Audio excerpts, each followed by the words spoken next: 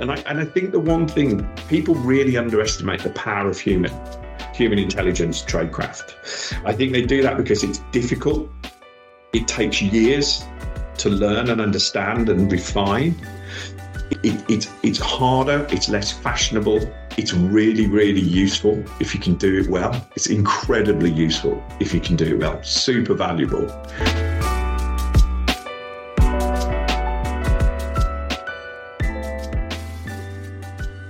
Welcome back to the Web Chats podcast, a podcast from White and Black Limited. My name is Sam Ridgway. Thank you again for tuning in. Thank you if you have rated our podcast. Please do that if you haven't. You can do that quite easily through the Spotify and Apple apps. Really helps us climb the rankings and push our conversations out to as many people as possible. And we think people would be interested to hear them. I've got another brilliant one for you today. James Wilkes is a friend of White and Black and is a highly experienced troubleshooter in global shipping, marine and international trade. And he has been helping companies manage issues arising from corporate malfeasance, criminal activity, political instability, terrorism, and other really complex problems for over 25 years. And James founded his company, Grey Page, in 2003 and has headed the company ever since. Grey Page are a specialised investigations and intelligence consulting company, and they provide knowledge, insight and advice to private and public sector clients around the world. And they work predominantly in the marine, aviation, energy and commodity sector, but they support clients in a diverse range of matters. And the work that they do is oftentimes incredibly confidential and secretive. And so James can't talk specifically about the cases and the clients that he helps, but we have a really in-depth and interesting conversation in this episode about how James built Grey Page from the ground up, from scratch, and has successfully run it ever since. And we also have a really interesting deep dive into the nexus between AI and big data and tech in intelligence and security in the industry that James and Grey Page operate in, and human intelligence and the place and the space for human intelligence still now in 2023. And James has very clear views on that and the importance of human intelligence and tradecraft going hand in hand with technical developments that we are seeing. So it's an incredibly fascinating insight and conversation for me from someone who, although he wouldn't say it himself, is really top of his game and runs an incredibly successful business doing what he's doing. So I started out by asking James how he founded Grey Page and how he built a business from the ground up. I get asked a lot, how do you end up doing what you do? How did you get into that? Wow. How did you get into that? And so I've thought about it now for 26 years, and I'm not sure I've ever given the same answer twice.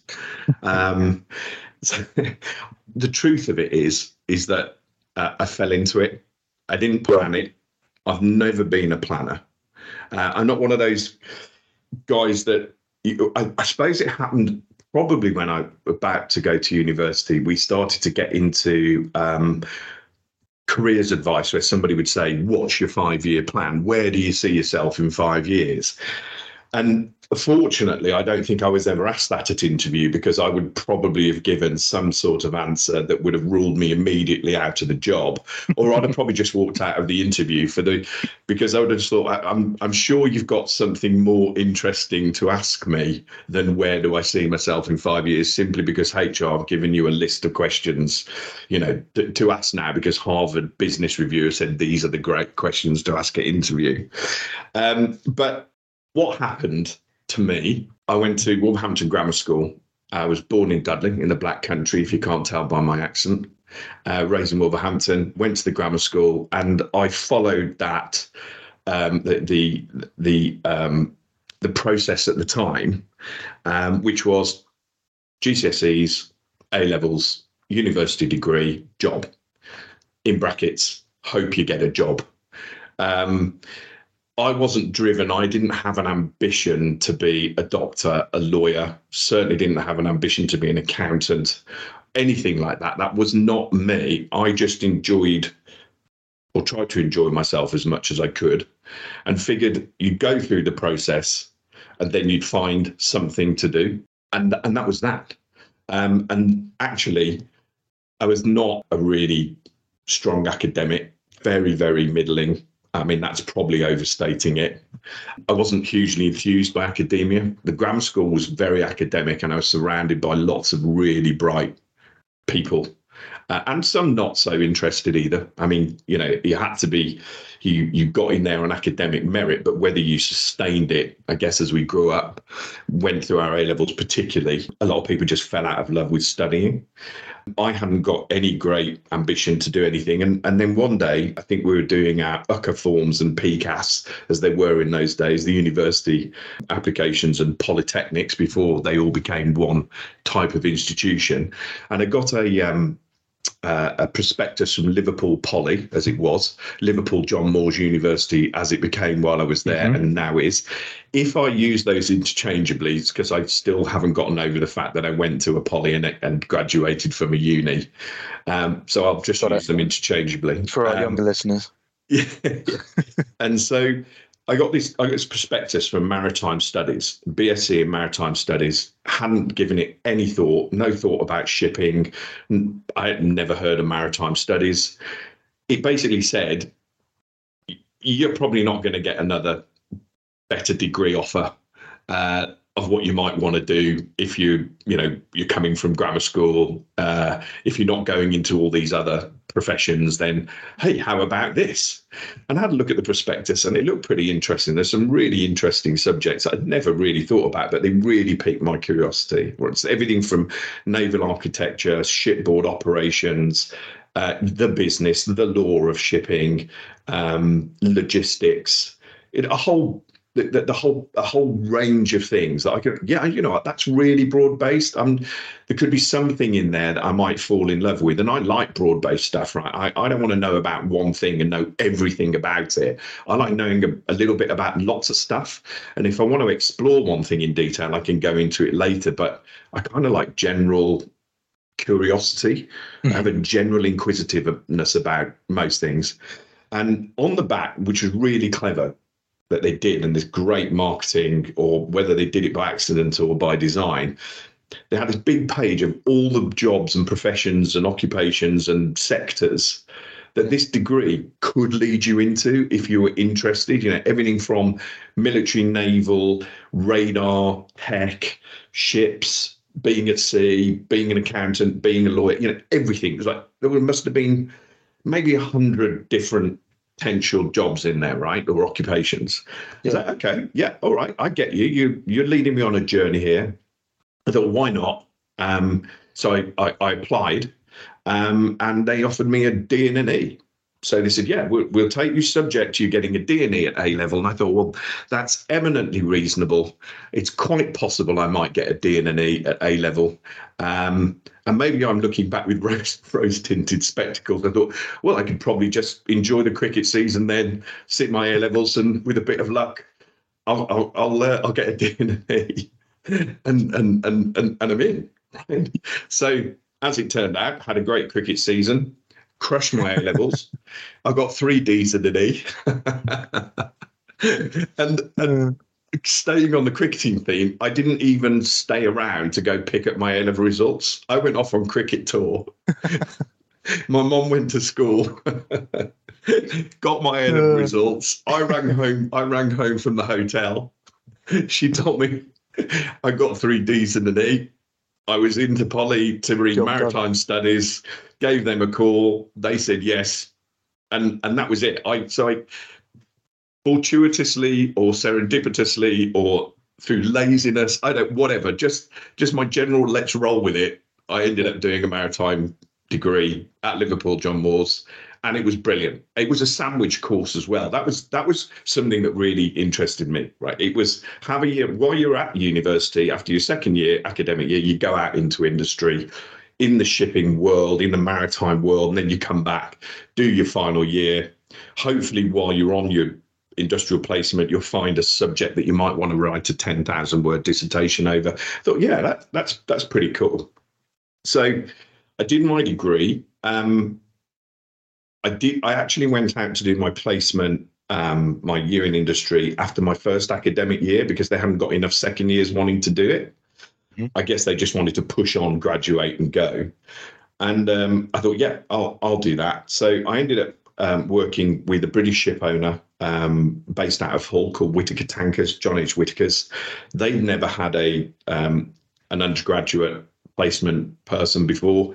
I didn't know what I was doing. We had a great year. I learned a hell of a lot. I mean, it was real baptism of fire stuff. Just get stuck in. This is what we do. Get out on the ships, learn about shipping oil, learn about refueling other ships, because that's what we mostly did. Bunkering. It's called bunkering, marine fuel, when a smaller tanker goes alongside a bigger ship and delivers its fuel, a bit like pulling up at a petrol station, but the actual petrol station comes to you in bunkering in most times. Had a great year with them. But at the end of that year, I was in a car crash, big car smash, what they call now life-changing injuries. Wow. And so instead of going straight back to university and finishing up in 4 years, because it was a modular course, I missed the first term of the second academic year, started the next term. I could only pick modules I could do in 2 terms. So I ended up doing like, I don't know, 2/3 of my second year in my second academic year. Then I had to pick up all those other modules in my third academic year with as much as I could get done in my third academic year. And then my final academic year was just picking up my dissertation and a couple of modules that I hadn't been able to fit in. So I ended up 5 years on my degree instead of 4. But again, you know, to me, it was just the way it is. That's just life, and you just got to roll with it, or you might as well shrivel up and go away. And so, you know, my 5 years, and then Whittaker's offered me a job afterwards to come and join them, which was, again, you know, not something I'd anticipated, and not something that was going to naturally flow, because I had a great time there, but it was a family-owned run business with a number of senior managers who weren't family, but a small top team. Okay, so where do you fit in a graduate management trainee or anybody? They'd never had anybody come from a university background in that sense, and it was what do we do here? And the managing director, who became a great family friend, I miss him this day. I was traveling around the States after my degree, and him and his wife, Joan, were going to a conference, a bunkering conference in New Orleans. And he said, look, we'll meet up and have a beer and we'll talk about, you know, an opportunity to join the company if there is one. So I went and met him, and he's very direct, East Ridings guy. And he said, right, we've got 3 positions. We want a technical director. He said, you're not qualified for that because you're not a chief engineer. You don't have any technical knowledge to that extent. No, that's not for you. He said, we need a senior operations manager. He said, we're looking for a master mariner, and no, you're not qualified for that. He said, and we're also looking for a commercial director.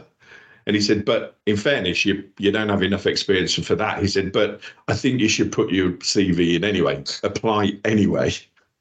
So anyway, as he went, finished having a drink, parted ways, got back from the States, wrote in, applying against the job advert, got my interviews, had my interviews, and they offered me a job as what they call it, graduate management trainee or some title, but they didn't employ a commercial director. Okay. So I sort of went into this role, which I guess would have been to learn the ropes and grow into the role. I didn't stay with them too long after that. It probably didn't work in the way that they thought it would, in the way that I thought it would. And so I left and I went down. I got a job in London as a marine fuels trader. Okay. Again, totally unplanned. Didn't expect to leave Whittaker's. Thought I'd be there for the whole of my life, sort of thing. Yeah. You know, yeah. I come from an era where staying in a job, staying with one company for 20 years was the norm. Yeah. Okay. We didn't bounce around and work our way up the management levels. Back then, you got a good job with a good company. They took care of you. You worked your nuts off. and it was a very good mutual relationship. Mm-hmm. But anyway, I ended up in London as a marine fuels trader. That is buying and selling marine fuels to sell to ships. So I buy it from a physical supplier. I put a margin on it to take into account the credit risk, and then I flog it to the ship owner, right? In very simple terms. I might be a bit reductive there, but that's largely what it was about. And I hadn't planned it. What the trading itself wasn't super interesting, and I wasn't a London boy. I'd never. All my friends who wanted to work in London shot down to London the moment they graduated. Right, sure. They got jobs in the accounting firms, law firms, and marketing, but they always wanted to be in London. For me, not so much. I prefer to be in different places. And when I was at Whitaker's, I worked in Hull, worked in their Liverpool Runcorn office, worked in Southampton. I say, growing up in Wolverhampton, my dad's factories were in Bridgnorth and Wales, and I was very comfortable not being in London. I didn't feel that I need to be in London to make money, to make a life for myself. So I found myself in London, not making enough money to live. It was incredibly expensive, and I wasn't on those sort of big global oil trader type wages. And to be honest, there wasn't too much that went wrong. And I like fixing problems. I've realized that. I like fixing stuff. I like something happening and then getting in there and getting my sleeves rolled up and dealing with it.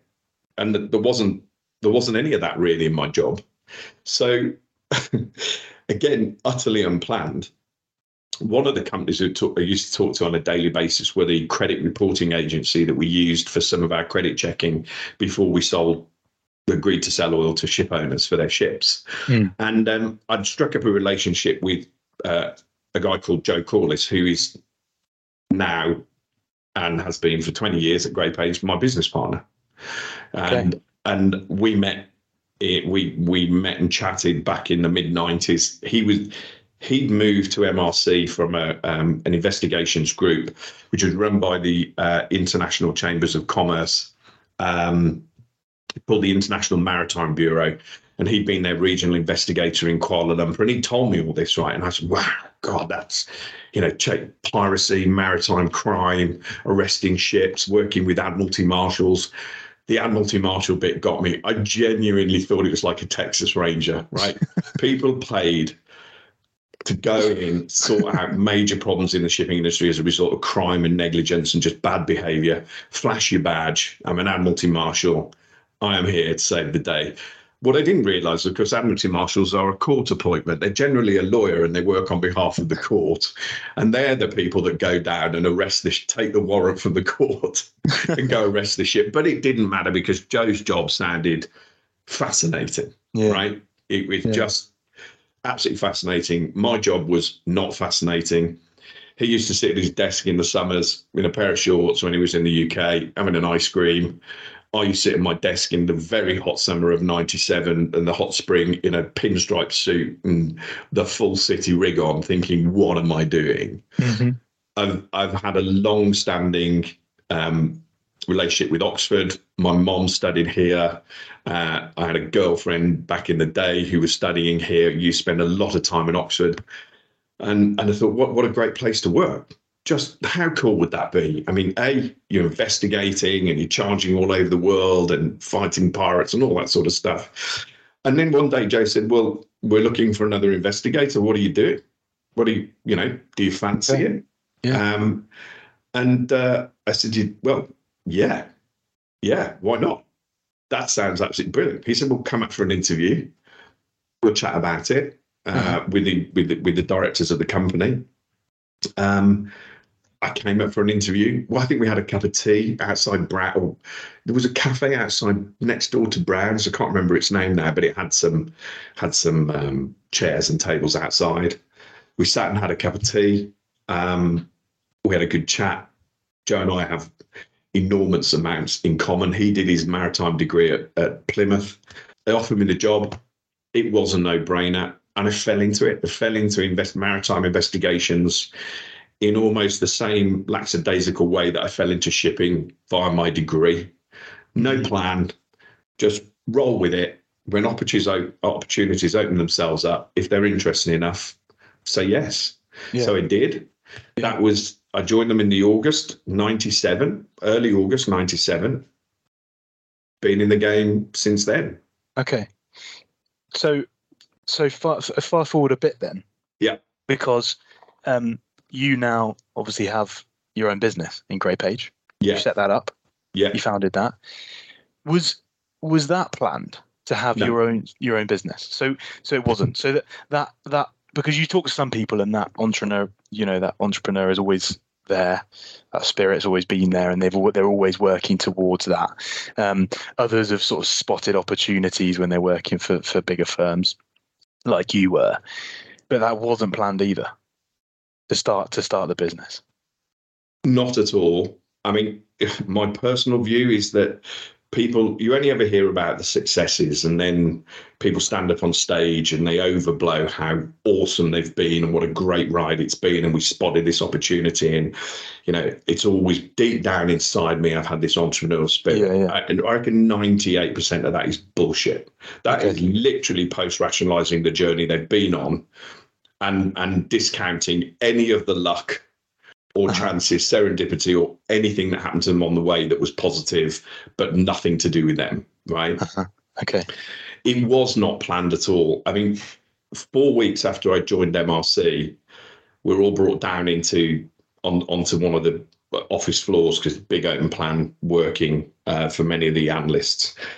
Our office in the investigations, there's only 4 of us, 5 of us. We're upstairs in our own little hutch, and we brought down, and it was a big announcement. The company's been sold to Lloyd's of London Press Group, which had been a management buyout from the Lloyd's of London insurance market. They were the publishing division of Lloyd's insurance market, and they published, amongst others, the august Lloyd's List, which was the shipping daily newspaper. Everybody got Lloyd's List, and it came out of the coffee house era hundreds of years ago, when people needed to know where ships were going, what ports they were calling at, what they departed from, news attached to all of that, some adverts. Lloyd's List was a huge thing back in the 90s. I used to read it every day when I was at uni and working with Whitakers and with Maxcom. And I was like, okay, so we've been bought by this company, fine. You go back upstairs, get on with work. Not sure how it's going to affect us. And, the new owners, they come in and tell you all these wonderful things, how it's been great for you. And you just nod and smile and think, can do nothing to affect this. So from going from a very small, privately owned, quite a casual approach to work, I mean, in a really good way, we're all of a sudden inside this huge PLC organ that had gone to monthly reporting, every real detailed bureaucratic administrative management, and we were trying to do our day job and getting buffeted around inside of to deal with all the PLC stuff that comes with part of being a PLC. Not unusually, they wanted to do some rationalization, i.e. they wanted to lose some heads because that was happening in group and there was overlap and redundancy that came into MRC. There was that earn-out element and profitability question mark. And so we went through over that 6 years, maybe 1 or 2 iterations of redundancies in the teams. Fortunately, it never affected investigations because we were too small. And then we had a very large walkout of the analyst body. They just left one. I mean, I came back from lunch. MD called me and went, "Get in my office now. We need to chat." He said, and Joe was in there because he was ops director, and he said, like 20 odd people have walked out. They've got notice in, and that was a bit of a shock. And we tried to deal with that. So we're quickly hiring new people to become analysts, and my team were chipping into credit analysis because it was the biggest part of the business financially. So it rolled on, and I ended up as the managing director of MRC Investigations, and I'd already started, while I was there, I started a large cargo crime investigations team in the United States. I'd acquired a risk consulting come loss prevention team I said acquire them, didn't buy them. They were being made redundant from a cargo insurer in Chicago. So we set them up as a division of us and had a really cool business running out there. So there were lots of good things going on in my team, in my area, but within the broader context of the PLC, it just didn't seem to fit or jive or work. And then one day I was a bit fed up, right, before we left, but that just happens. Okay. But I wasn't looking for promotion. I wasn't trying to climb a greasy pole. I just wanted to do our job and have fun doing it. And then one day I got into work about 7:30, beautiful summer's morning, and the HR person was in. She came up to me on the stairs. What's going on? They made the IT, and we had a local IT team. They made them redundant. Well, screaming at me, and I just thought, oh, I can't do this anymore. I can't do this anymore. I said, it's just, I just couldn't do it, right? So at that point, I rang up the boss in London, told him I was leaving. I'd got a few days holiday, so I'd actually put it in writing. But as of that day, I was leaving, and that was that. But I knew in myself I was okay with that. I wasn't upset about leaving. It was a relief. It was like, oh, okay, I'm done, right? I can't do any more here. It's not good for me. And I went off and had a few days holiday. And I thought, I know what I'm going to do. I'm not going to go back to work. I'm not going to go back to business. I've been working since I was a teenager, because I used to work on the shop floor at my dad's factory, and all the way through university, then Whittaker's, then Maxcom, then him. I thought, I'm going to have some time off. I'm going to go and be a dive guide in Sharm el Sheikh in the Red Sea. Fancy that. Wow. Okay. Absolutely. Why not? Couple of years dicking around on a dive boat and leading dives on some of the best diving in the world. I mean, it was Jacques Cousteau. His favourite reef in the world is Ras Mohammed.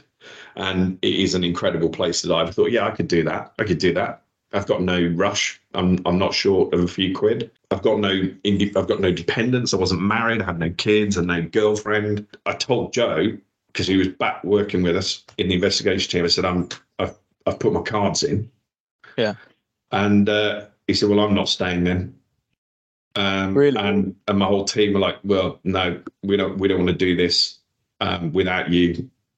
I said, well, okay, that's up to you, but I'm leaving. And it took a few days. I had lots of conversation with group, because all sorts of senior directors were calling me to ask what was going on, why I was leaving. And it took a couple of weeks, but after talking to Joe a lot, my dad, some of the team, there's like this energy about, well, do it for yourself. Why don't you guys do it for yourselves? This is they're your book of business. You know your clients. You know what you're doing. And so we had to get over 2 hurdles. Could we do it? Like, did we actually believe in ourselves? Can we actually deliver on this? And then that becomes the should we do it? Should we do it? Is there something better to do? Are you better off staying where you are, gang? It's my decision. I haven't asked you about it before I left. I'm just leaving. But the momentum built, and that was the decision I made. And then, we founded Grey Page in the fall, and that was 20 years ago. And as they say, the rest is history. So you drastically underplay yourself, I think, and it's to run a 20-year business like that, to bring it through to today, and to start it and build it from the ground up is a big deal, whichever way you look at it. And I know you won't say that, because you don't push yourself and you don't talk about yourself, but it is. You mentioned there that there were 2 hurdles, and one of them was, could we do this? And I wanted to ask you, and this is perhaps slightly cliched, but I like it because I always get such different answers from people. But I wanted to ask you about the challenges that you faced in both setting up Grey Page and then continuing to run it day to day. Presumably those challenges were at that could we do this stage, and they have continued throughout. Maybe they've changed, but were they operational, or were they to do with the industry that you were in, and the pace and the complexity with which you have to operate, or is it a mix of both? What did those challenges look like? The can we do this question, should we do this question, those two flip sides of the same coin are incredibly important. We'd always worked for other people, right? So none of us had got any experience of doing it without the safety net of a bigger group, right? Or somebody else making the final decision, or somebody else's money, okay? So it was like, well, what does that look like? What are we offering? We knew what we could do, and we knew there were people buying what we could do already when we were at MRC. So heuristically, like rule of thumb, well, I'm pretty sure they're going to want us to do it somewhere else, whether it's for under our own banner or under somebody else's banner. Relatively speaking, we were the only people doing what we did. Okay. Right. We really were the pretty much the only team in the round doing what we did. There were other people that did some of it, a little bit here, a little bit there, but we were pretty well founded about what we did. So, do we have a market? Will they pay the money? Can we deliver the services? Going through what do we have now? What do we need? One of the things we looked at was financing. How much money do we need to set this up? Do we go borrow it? Can we finance it ourselves? What are the risks? I think one of the great cliches is that if you're going to fail quickly. And we were still pretty young, and we didn't borrow, and we didn't mortgage properties. We looked at it and went, well, how much risk are we prepared to take? And we knew we had a pretty good business model. So we could have gone and mortgaged properties and what have you. We could have bet it like that, but we didn't. We said, well, we'll just bet it with our own cash, and we could afford to do that. And we started with quite a lot of our own. Well, it was all our own money, and there was a lot of it we pulled together. Just me and Joe, and then James Wilkes, one of our other. Currently our other shareholder and director, and we pulled it together. We got to work quickly. We got work on board really quickly, so we were cash positive in 6 months. Okay, wow, which is super important, or was back then, before tech valuations and people throwing money at businesses left, right, and centre. So operationally, well, tech wasn't so advanced, right? We needed telephones, good cameras, good recording equipment, and some your basic standard suite of PC software. And there were only 6 of us when we started the company, so 6 PCs, 6 cameras, 6 phones. It wasn't a super amount of money. It was big to us because it was all our money, right? So yeah. If we'd have had an investor lobbing £1 million at us, it might have been a different paradigm, but we didn't. So we were careful with money. But as I say, we got work on board really, really quickly, because a lot of our clients hadn't got anywhere, felt they didn't have anywhere else to go, or maybe they just really trusted us to deliver on the casework they were putting our way. Bringing in other people in the early stages was a risk. Who are they? How much do we trust them? Can we afford it? Will they deliver like we deliver? Will they feel about the business the way that we feel about the business? And the other thing is that I think, particularly for Joe and I, we cared as much about what we did before we started Grey Page as we do now we have Grey Page. We always had that work ethic. We always had that. We will just make the best job of this that we can. It doesn't matter that we weren't shareholders in the previous company. It was about us. It was our names on our cards and delivering. The clients weren't going to blame Informa. They were going to blame us if it all went to shit. Okay. So we had that work ethic. We'd work hours. In at 7, out at 10. That was a regular day for us. So it's like, are we going to be able to find and hire people who feel the same way about Grey Page without being in the equity of Grey Page? Because we weren't about to give away our equity the moment we started up and dilute ourselves. That just didn't make any sense. We could have kept it smaller. So we went through that. And then as you grow, it's the questions that most small businesses or large businesses have. When is the right time when have you outgrown your office? Do you take an office that's just a little bit bigger than you've got now, or do you take a big one in the anticipation over the next 18 months, 24 months, you're going to fill it? It's those gambles or educated guesses that you have to take in business. But we never had any fundamental operational challenges that we didn't think we could surmount. The first year and a half was really hard work, really tough and really edgy. Even though we were cash positive, we weren't kicking off money left, right, and centre. And I'd say in the first year and a half, that was the crunch point. Something changed in the business. We won a very large multi-year contract. And badoom, that was a real inflection point. That really propelled the business to the next level. We had another one of those in about 2008. And there have been various issues in the maritime environment. Somali piracy, for example. We've done a lot of piracy work in Asia before that over the years. So the Somali piracy issue was a thing that we knew about, and we got a lot of work in that area. We got a lot of work in piracy in the Gulf of Guinea. That was for insurers and for cargo interests. And then they asked us to look at all sorts of other marine insurance related problems of very large sizes, particularly when it comes to cargo, 20, 30, 40, $500 million problems. And the business has evolved. So our challenges have been really to keep up with that evolution, let that evolution play out, have confidence we can deliver on it, and go with it. It's very easy in a business to sit tight. No, we're not going to go. No, I know we could, but we're not reckless. We weren't taking bonkers risks, but we were taking a risk because you never know how it's going to play out. You just got to think intuitively, this looks like it's going in that direction. It's working for us. We're getting good reputation, good feedback from clients. When we're solving problems, whether it's saving people money or whatever, getting ships back from pirates or finding cargoes that have been stolen or whatever they are. When you get good results out of your business, the feedback loop is very obvious. You're doing really well. Carry on.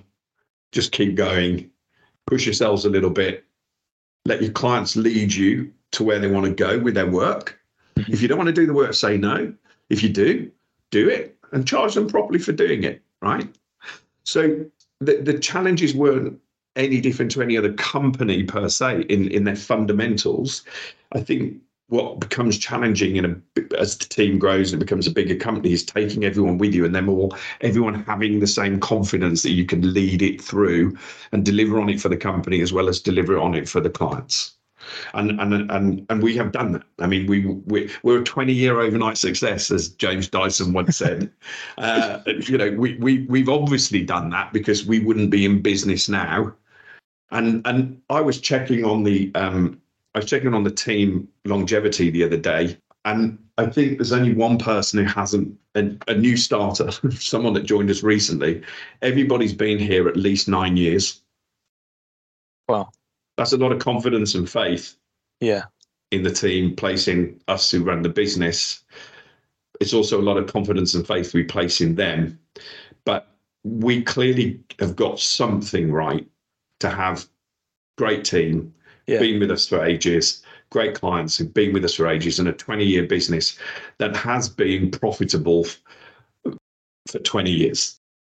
Can I come back to that retention piece? Because my next question for you was going to be about what you would say to someone who is perhaps 20 years behind you in a business timeline and thinking about setting out and doing their own thing.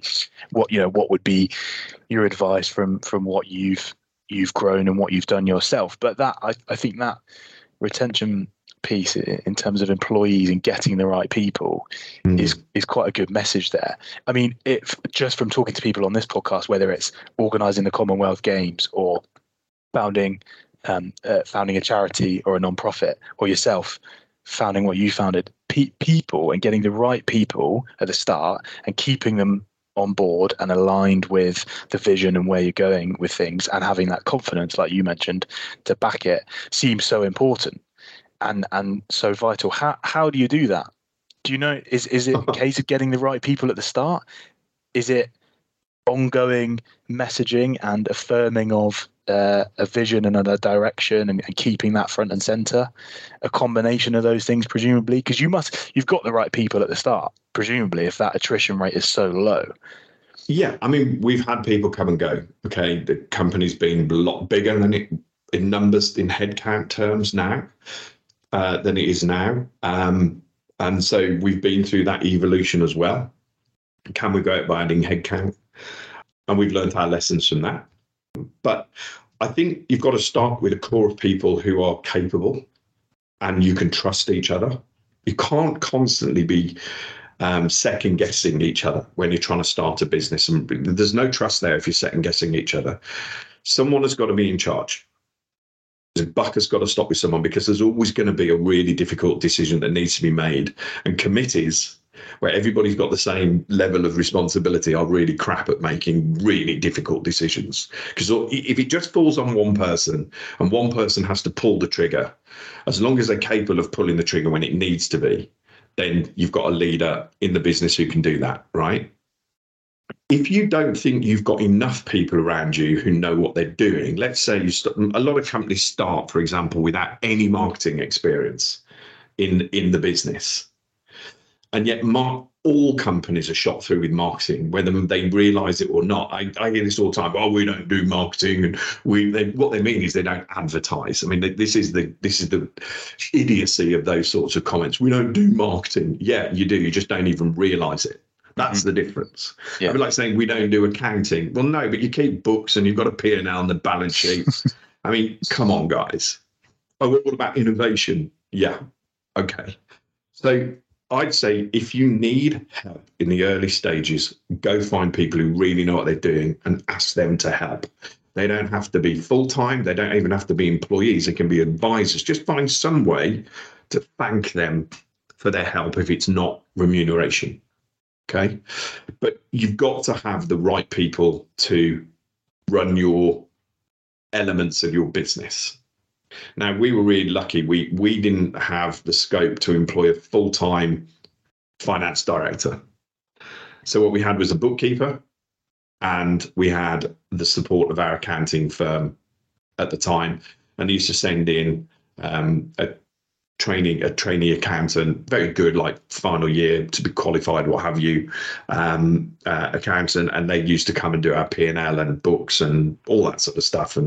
But sadly, our bookkeeper at the time was really, really good, but we needed a bit more support, so we drafted that in. Okay, we subcontracted that, for the want of a better phrase, just like we did on IT. It couldn't afford to employ an IT team, so we found an IT team who would support us.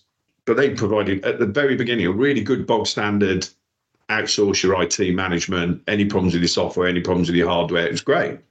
Then we found a team we needed to work with more closely, and we went with them. And they've been our IT team since, and we're really, really close to them. They're on site regularly. We know them inside out. They were all from the Black Country. I knew them before they started their own, but they've evolved their business along with our business, right? Some of them used to work in my dad's business, doing hardware, software engineering, and what have you for my dad. So we kind of I knew they weren't going to let us down, because we just got that connection. So yeah, you need to get people in. Then you've got to have a lot of energy all the time for your business. And you've got to show people why you love your business. It's not, you can run an ad and you can hire people in and you sit them down and say, there's your job. And you let them get on with it and give them zero input, zero energy around them, zero involvement. They still do the job, but it's not buying, is it? It's not part of the team. At the same time, you can't hire everybody into director level and have them be part of the decision-making process and everything. You've got to really understand what you're trying to achieve and who's going to help you achieve that. And that not everybody wants to be part of that decision-making process. And some people do. Some people want to be part of it and not capable of being part of it. You've got to manage that out through your daily work life and the evolution each year of the company. I think retention comes by, for us, good packages, right? Don't pay people peanuts and expect absolute legendary performance out of them. Oxfordshire's not a cheap place to live. No.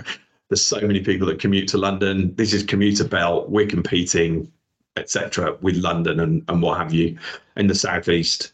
So you can't be tight on that. You'll be grown up about your holidays. If people say, "Oh, I'm knackered. I've just got back from the Yemen. I'm not going to come into the office tomorrow. I need a day to decompress." You can't smash them over the head and you've got a report to write. No, it's like, yeah, dude, you know what you're doing. You know what you need. So it's like treating people like adults that they are. Mm. And in the same way that we want to treat them as adults, we expect them to be adult in the business. Mm. Keep the politics out of it. And all the petty nonsense that you get in bigger companies, the water cooler conversation, bitching and gossiping and all that sort of stuff. No, we're all here to do a job. We're here to do a job for our clients, first and foremost. That's how we all get paid further down the chain, right? Clients pay a fee, that runs the business and pays our wages and pensions and yada, yada, yada. So we all got to understand that. So we're all oriented to the client requirement. There are people who've been in Grey Page, who've employed, who didn't get it and they left, either of their own volition or of ours. Mm-hmm. Everyone here, I think, gets it. I think they like it. When the pandemic came, we were used to working remotely, working either overseas remotely or being at home, working home remotely. If you've got a big report to write, sometimes being in the office is not the best place to write it. You just want the solace and silence of your own place. And so we're pretty relaxed about stuff. It doesn't mean we don't have standards. In fact, we have really high standards. It's just that they're just there. They're just known, and we're relaxed about everything else. Yeah. Right? Yeah. And I think that's been to our benefit. And I think that's why we've got a great team who's sharing the same values, the same standards. And we don't need a frigging handbook or a list of behavior or this or that compliance in some kind of notional enforcement role. Yeah. Yeah. We all know each other. We kind of recruited each other. Joe recruited me. Joe recruited somebody else. I recruited Al and Matt, and off you go, right? So they're our people. We're all kind of, if somebody says, "Oh, she's one of us, he's one of us," we know exactly what that means. Mm-hmm. And so that's what we've been successful at, reasonably speaking. We haven't got it right all the time by any means. I mean, nothing I'm going to say on this podcast is about us getting it right 100% of the time. But we don't learn so much by success as we do by failure. So, we haven't got it right all the time, and we've learned great lessons from that, and we've developed and evolved on from that. And I'm sure we'll make mistakes in future. Who knows what the future holds? But that's what I'd say for anybody starting up a business. Yeah, it's so good. It's there's a lot of similarities there, I think, with how we approach things at White and Black, and certainly our clients and similar businesses. There's so much truth in that, particularly around letting people be adults and all of that management. What's interesting, James, for you though, is that you are managing all of that and thinking about all of that clearly, very deeply, as you've just articulated there. But you're also running the day to day, and you've got clients to service, and so you effectively you're doing two jobs there. And that's why I say at the start, it's a big deal starting a business like this and continuing it. And maybe we could move on and look at some of those specifics and a bit more about the day to day and what you do at Grey Page. Yeah. Obviously, the maritime investigation, security, intelligence industry, and I'm fascinated to know more from your perspective about, I suppose, about the more general nature of global security right now. And I mean, we're obviously a tech firm at White and Black, and we have a lot of clients who operate in data and in AI sectors, intelligence sectors, and I thought it would be particularly interesting to ask you, given your profession, about the growth of data and tech within the intelligence and security industries, maritime industries. Obviously, a huge growth area across all sectors. but perhaps you could unpack this a bit for us. To your mind, and I realise this is a slight change of gear to what we've been talking about, but to your mind, what role does data play in the maritime security intelligence investigation landscape at the moment?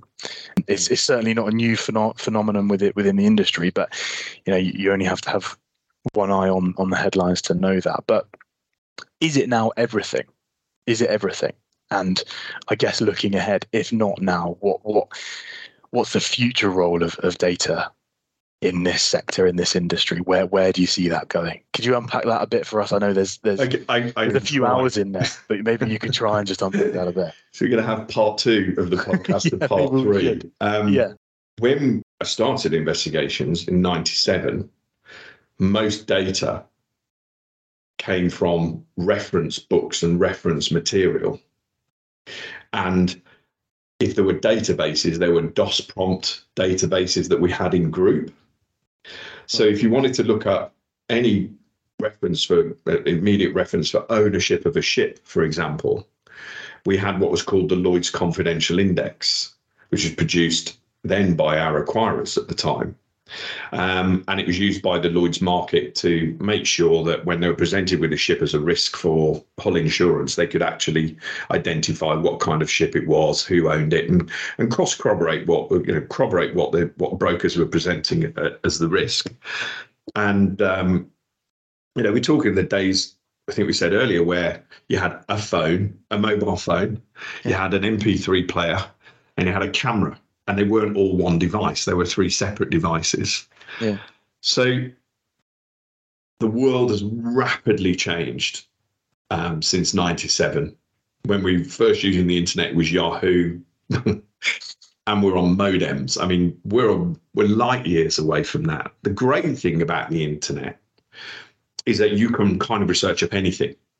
It might not tell you the truth, show you actual factual answers, but you can go hunt the internet. And you can find videos on stuff that you just never know about before, right? I could fix my dishwasher by following a video on YouTube. I'm not quite sure there's a YouTube channel for ship arrest or corporate investigations or asset tracing, what have you. But there's so much more information out there. And I think this is the point about data.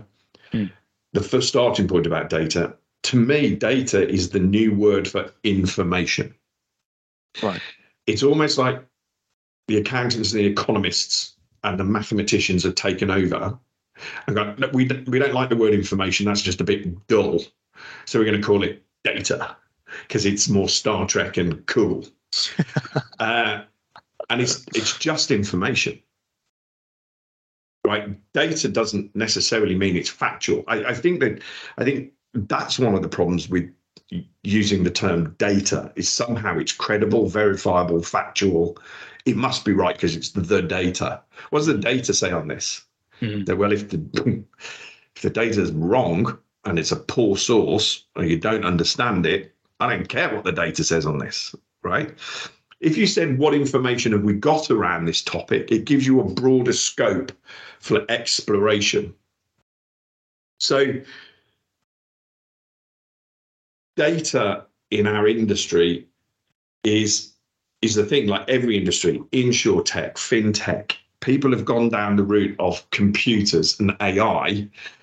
They think, or I guess the proposition is that it's going to be more cost effective or it's quicker. But I found a great quote I saw a great quote the other day. It was 2 advertising legends talking. David Abbott, who founded, who's an advertising agency head, and another guy called Dave Trott. David Abbott was talking to Dave Trott, and he said, "Shit delivered at the speed of light is still shit." So this is the thing about data. Just because it's quick, it doesn't make it great. Yeah. I can flick a button, I just press a button, and I've got the answer.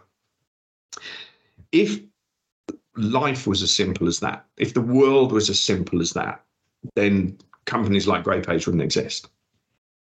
And I think we have to take that is the context in which businesses like ours and bigger corporate investigation groups, because obviously we're a small investigation intelligence group, and there are much bigger ones doing all sorts, working in all sorts of sectors. But no, data isn't everything. Data is information, and information is the starting point when you're faced with a question. I need to know what happened. I need to know when it happened. I need to know why it happened. I need what the hell's going on. You know, we've got this massive problem, massive crisis.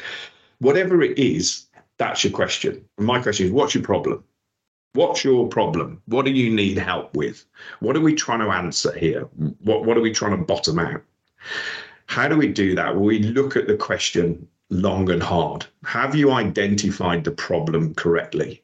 Imagine going into the doctors, being misdiagnosed and being treated for 5 years for something you haven't got. That's the corollary, right? So you've got to get the diagnosis right, which means challenging the question. And to challenge the question, you've got to have some information around that for contextual purposes, whether that's our own experience. A lot of our people are second career professionals, master mariners, cargo traders, commodity traders, finance, insurance, the law.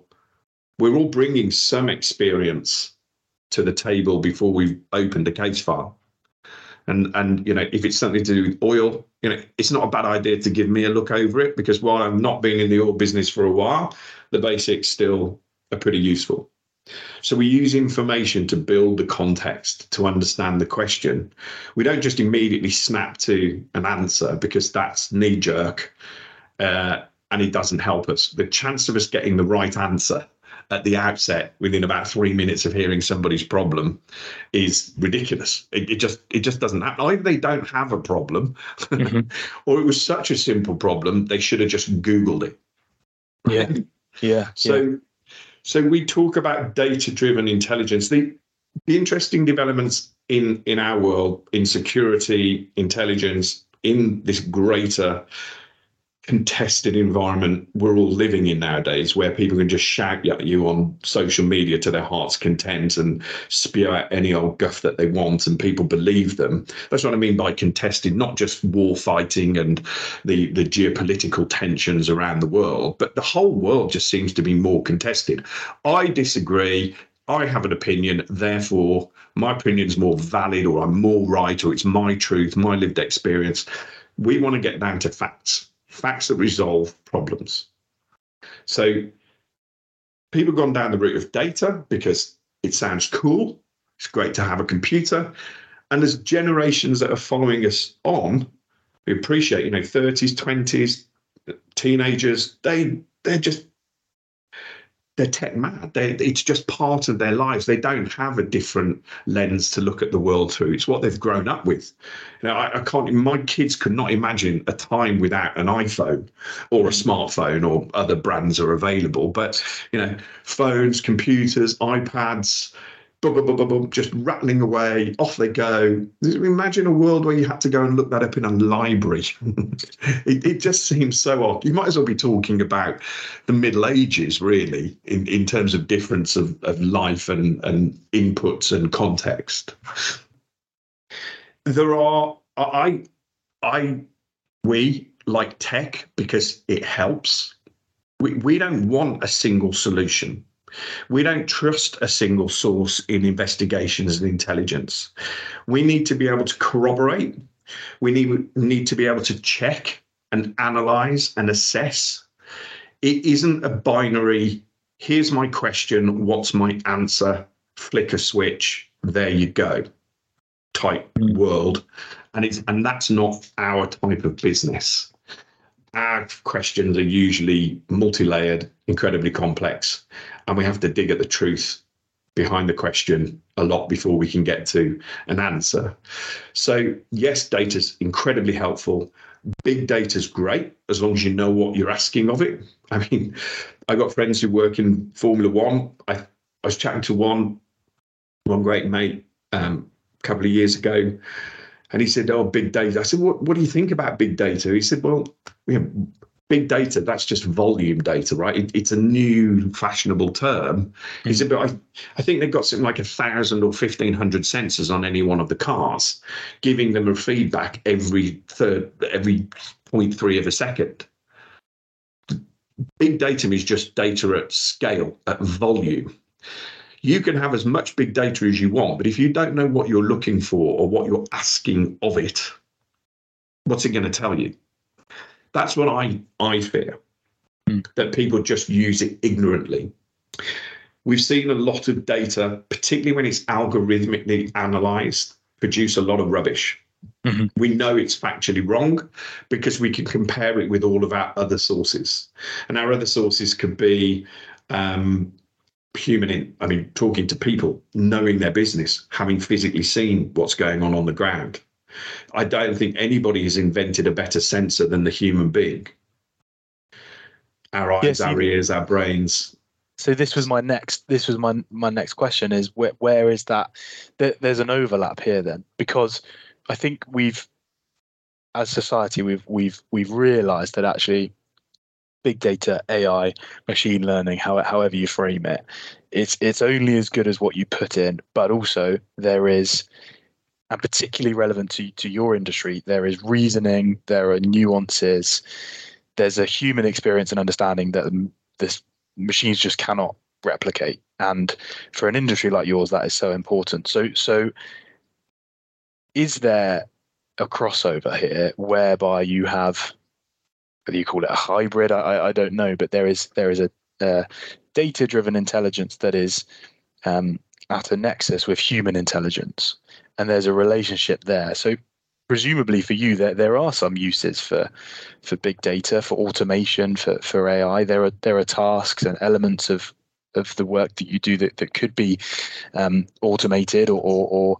that process could be made much slicker. And yet, as you just said, without that human experience and input, reasoning, nuance, it is useless. So what does that interaction look like now? Is it still something that we're working out?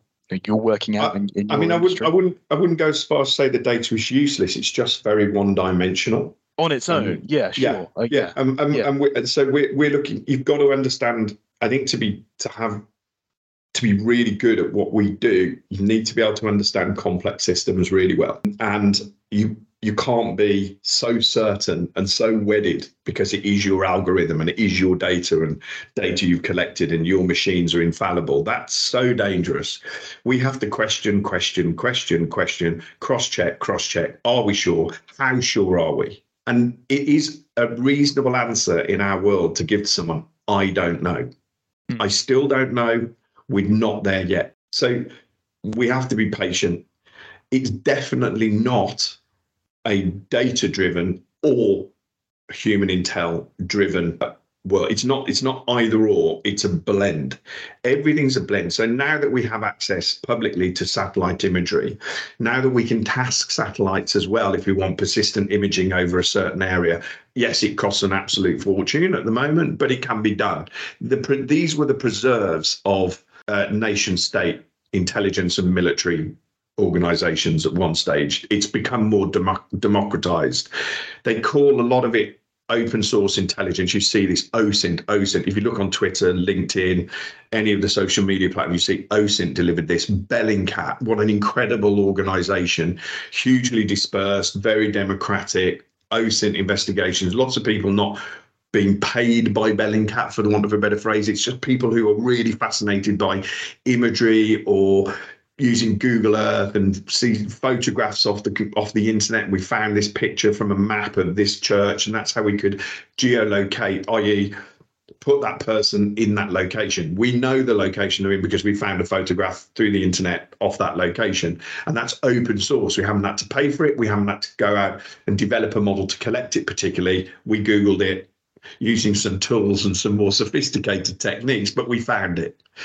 The geospatial intelligence, layering data, maps, satellite imagery, OSINT, that's become a new thing over the last 10 years outside of government agencies and military organizations. So we've seen a lot of the tools, techniques and understanding and models that have been developed, as they often are inside nation states, coming into the private sector, becoming more democratized and available to use. And so We have kept up with that. We've had to keep up with that. But what we haven't let go is that we are a people business. It is about who we know and who we can access and what information we can get as a result of that. It's not an or. It's not, oh, we don't need that anymore. Because the things about human beings is in the world of data and information and computers, people are retaining a lot more to themselves that they don't want to put on their phone. They don't want to put on their computer. They don't want to show a pattern of life, for the want of a better phrase. We've all got secrets. We've all got stories to tell. They're all in our heads. Our supercomputer brain retains huge amounts of information that we've collected through our eyes and ears. I wouldn't go as far as to say touch and smell, but you know what I mean. You say, oh God, yeah. Now that you mention it, I saw that. I think I saw that when I was there. Yeah. And then we can go and take that snippet of information and we can corroborate it and firm it up into evidence, for the want of a better phrase.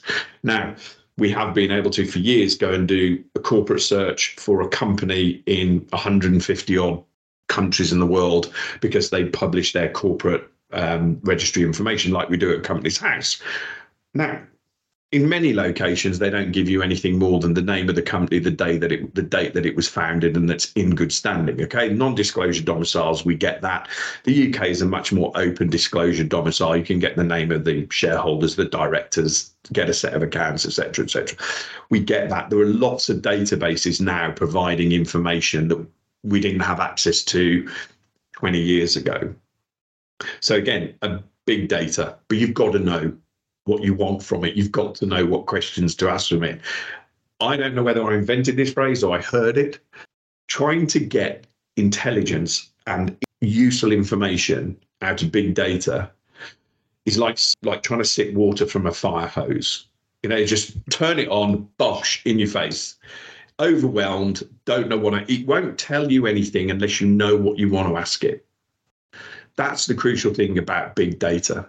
We've just been looking for some imagery over Brazil, and we've got there's lots and lots of satellite imagery out there, but unfortunately, it's really cloudy. Where we're looking, the images are mostly of cloud. We can't get a clear view of what we want to be looking at because of where it is in the world. You know, you try getting satellite imagery over rainforests. You're rarely going to get a clear day, a clear shot when the satellite's passing. So there's no point just going and buying 90 days worth of imagery and hoping it shows you. You've got to understand the area that you're imaging. That's just about tradecraft. And I think the one thing, people really underestimate the power of human intelligence, tradecraft. I think they do that because it's difficult. It takes years to learn and understand and refine. If you're not a people person, what are you going to base your tradecraft on? So it's not for everybody. You've got to be a little bit chameleon-like. You've got to be able to get on with everybody. We're not trying to make enemies out of what we do.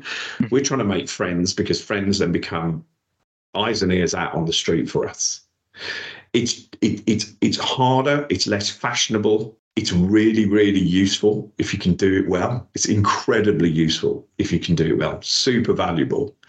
But because it's not potentially fashionable, because of geospatial link, just because of OSINT, because of imagery, because of big data, because of AI, blockchain, and all the other bullshit that people are just spouting left, right, and centre, it gets dropped down the pecking order, underplayed, understated, undervalued, and I think it's a massive shame, because it needs to be in a bigger ecosystem. The word you're looking for, blended, or what do you say, fusion. Yeah, you fuse all your information sources, whether that's off the internet, off imagery, geospatial layering, open source intelligence, human intelligence. When you start to fuse it all together, you get great, or you get much better granularity, better intelligence pictures. If you think one source alone or one feed is going to do the job, you don't understand intelligence and how to do it. Just like investigations, you don't understand what you're looking at. If you think, I went to this bloke, he gave me the full story, I'm happy, report filed. You don't know what you're doing if you do that. Yeah. Oh, it's fascinating. I think we could we could talk for hours on this. And actually, I don't think that's not as much as it is specific to your industry. The principle applies, and I'm thinking about that in a legal context as well. And the tech and the AI that is driving big law and chatbot customer service and contracts written by machines and all that kind of thing. That human experience and that tradecraft that you talk about is just so invaluable, in our industry as well. And to churn out a contract using a machine compared to somebody who's been in the trade for 40 years and knows your business and knows the ins and outs and the nuances. There's no competition. There are some things that will save time and that will cut a lot of the admin and trim a lot of the fat, but that tradecraft piece is so important for your sector, for our sector, and I think for so many now, for any sector trying to integrate this world of big data and tech moving forward. I think that's so pertinent for all sectors. So absolutely, I think that we're forgetting the value of human experience. There is no substitute for experience. I've been there, I saw it, I did it, I got the t-shirt. That is hugely valuable. Now, it doesn't make me right. It just means I have some experience of it before that I can apply this time round. I can draft a contract. I'm not a lawyer, but I can draft a contract. But I'm going to run it by you guys just to check. This is the relationship we have. I mean, great friends at your firm, and it works on that basis. I basically do the drafting. A lot of it's boilerplate. Absolutely, I'm all over the purpose. What's the purpose of this contract?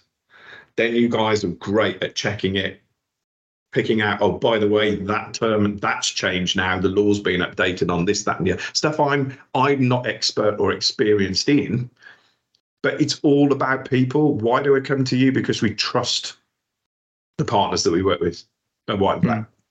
We can rely on what they say because they're experienced and we have experience of working with them. That is service to service, business to business relationship. We're not selling a product to our consumer. It's not B2C, it's not shampoo. So if it's interpersonal business, it's got to be a people business. That was thrown at me the other day by another, oh, you're just a people business. So yeah, we're just a people business. What does that even? Of course we're a people business. That's something we're proud of. It's not a diminution of what we do. We are absolutely a people business, which means I have access in places you could only dream of, because you can't get in there with your tech unless they're going to let you put a range of sensors on the ground that they're not going to let you put on the ground. And I mean, it is frightening that there seems to be this argument. It's a complete specious argument between tech and non-tech. We all work in an ecosystem together. And you're absolutely right. I mean, I would never... if I saw anything that I thought would come from chatbot from a law firm, it'd be the last time I ever worked for that law firm. I just had a document in the other day, a translation of something, a translation of a letter, and it genuinely had been just translated using Google Translate. And we know that because it reads, it's weird, right? There's no idiom in there. There's no English idiom in there. It doesn't match. And actually, when you start to put the letter into Google Translate yourself, it translates it into the English translation. Now, that's what you're going to get to a chatbot. Basically, you're going to get quite a lot of bollocks. It's a great analogy. Is that not a great analogy of what we've been talking about? More broad. It's a Google Translate version, isn't it? It will be without about the human experience. It will be a Google Translate version. 65% of the way to what you need. You get some understanding out of it, but the problem is the problematic elements are all in the 30 to 40% you're not getting. You mean serious problems, serious trouble if you misinterpret it. And this is the thing, right? Data information is the what. If you want to know the why him, why her, why next, who next, why now, why this, why that, from data you have to infer, because it can only tell you the what. So you can draw your inferences as to whys, but they're assumptions. And this idea of prediction is super dangerous because none of us can predict the future. Nobody was shouting at length and out loud about COVID pandemic, right? Coming. So we're having a massive inquiry now.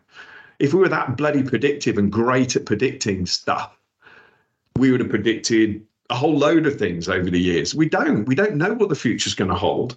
So let's not bullshit ourselves that somehow all this tech and data is going to be usefully predictive. If it's predictive in the wrong direction, we're all dead. I'd rather be skeptical, even cynical about data until I can bottom it out and I'm happy with what I can understand from it. You know, we've learned as human beings over 3 million years to survive heuristically, rules of thumb.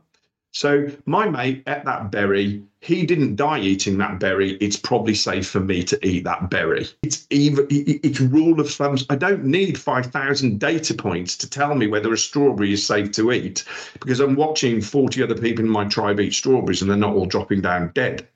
If I had 5,000 data points that told me that the strawberries were unsafe to eat, but it was the only crop available, we're all going to starve. Because the data's wrong, because it's on the wrong premise. The model is wrong. So that's my point.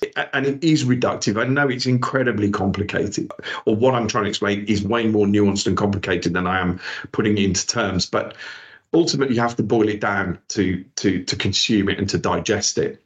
And so the problem with data as well is over-optimization. We just believe the data, we're going to follow the data. We can blame the data. Well, it's what the model told me, is it? But what about what you thought? You just killed everyone because of your model. I mean, I would argue potentially we crashed the British economy because of our modeling on the physical health and what have you, benefits, downsides, upsides, what have you, of COVID pandemic. We looked at it and went, oh my God, and nobody understood what they were looking at. We relied so much on the data and what the scientists are saying about the data.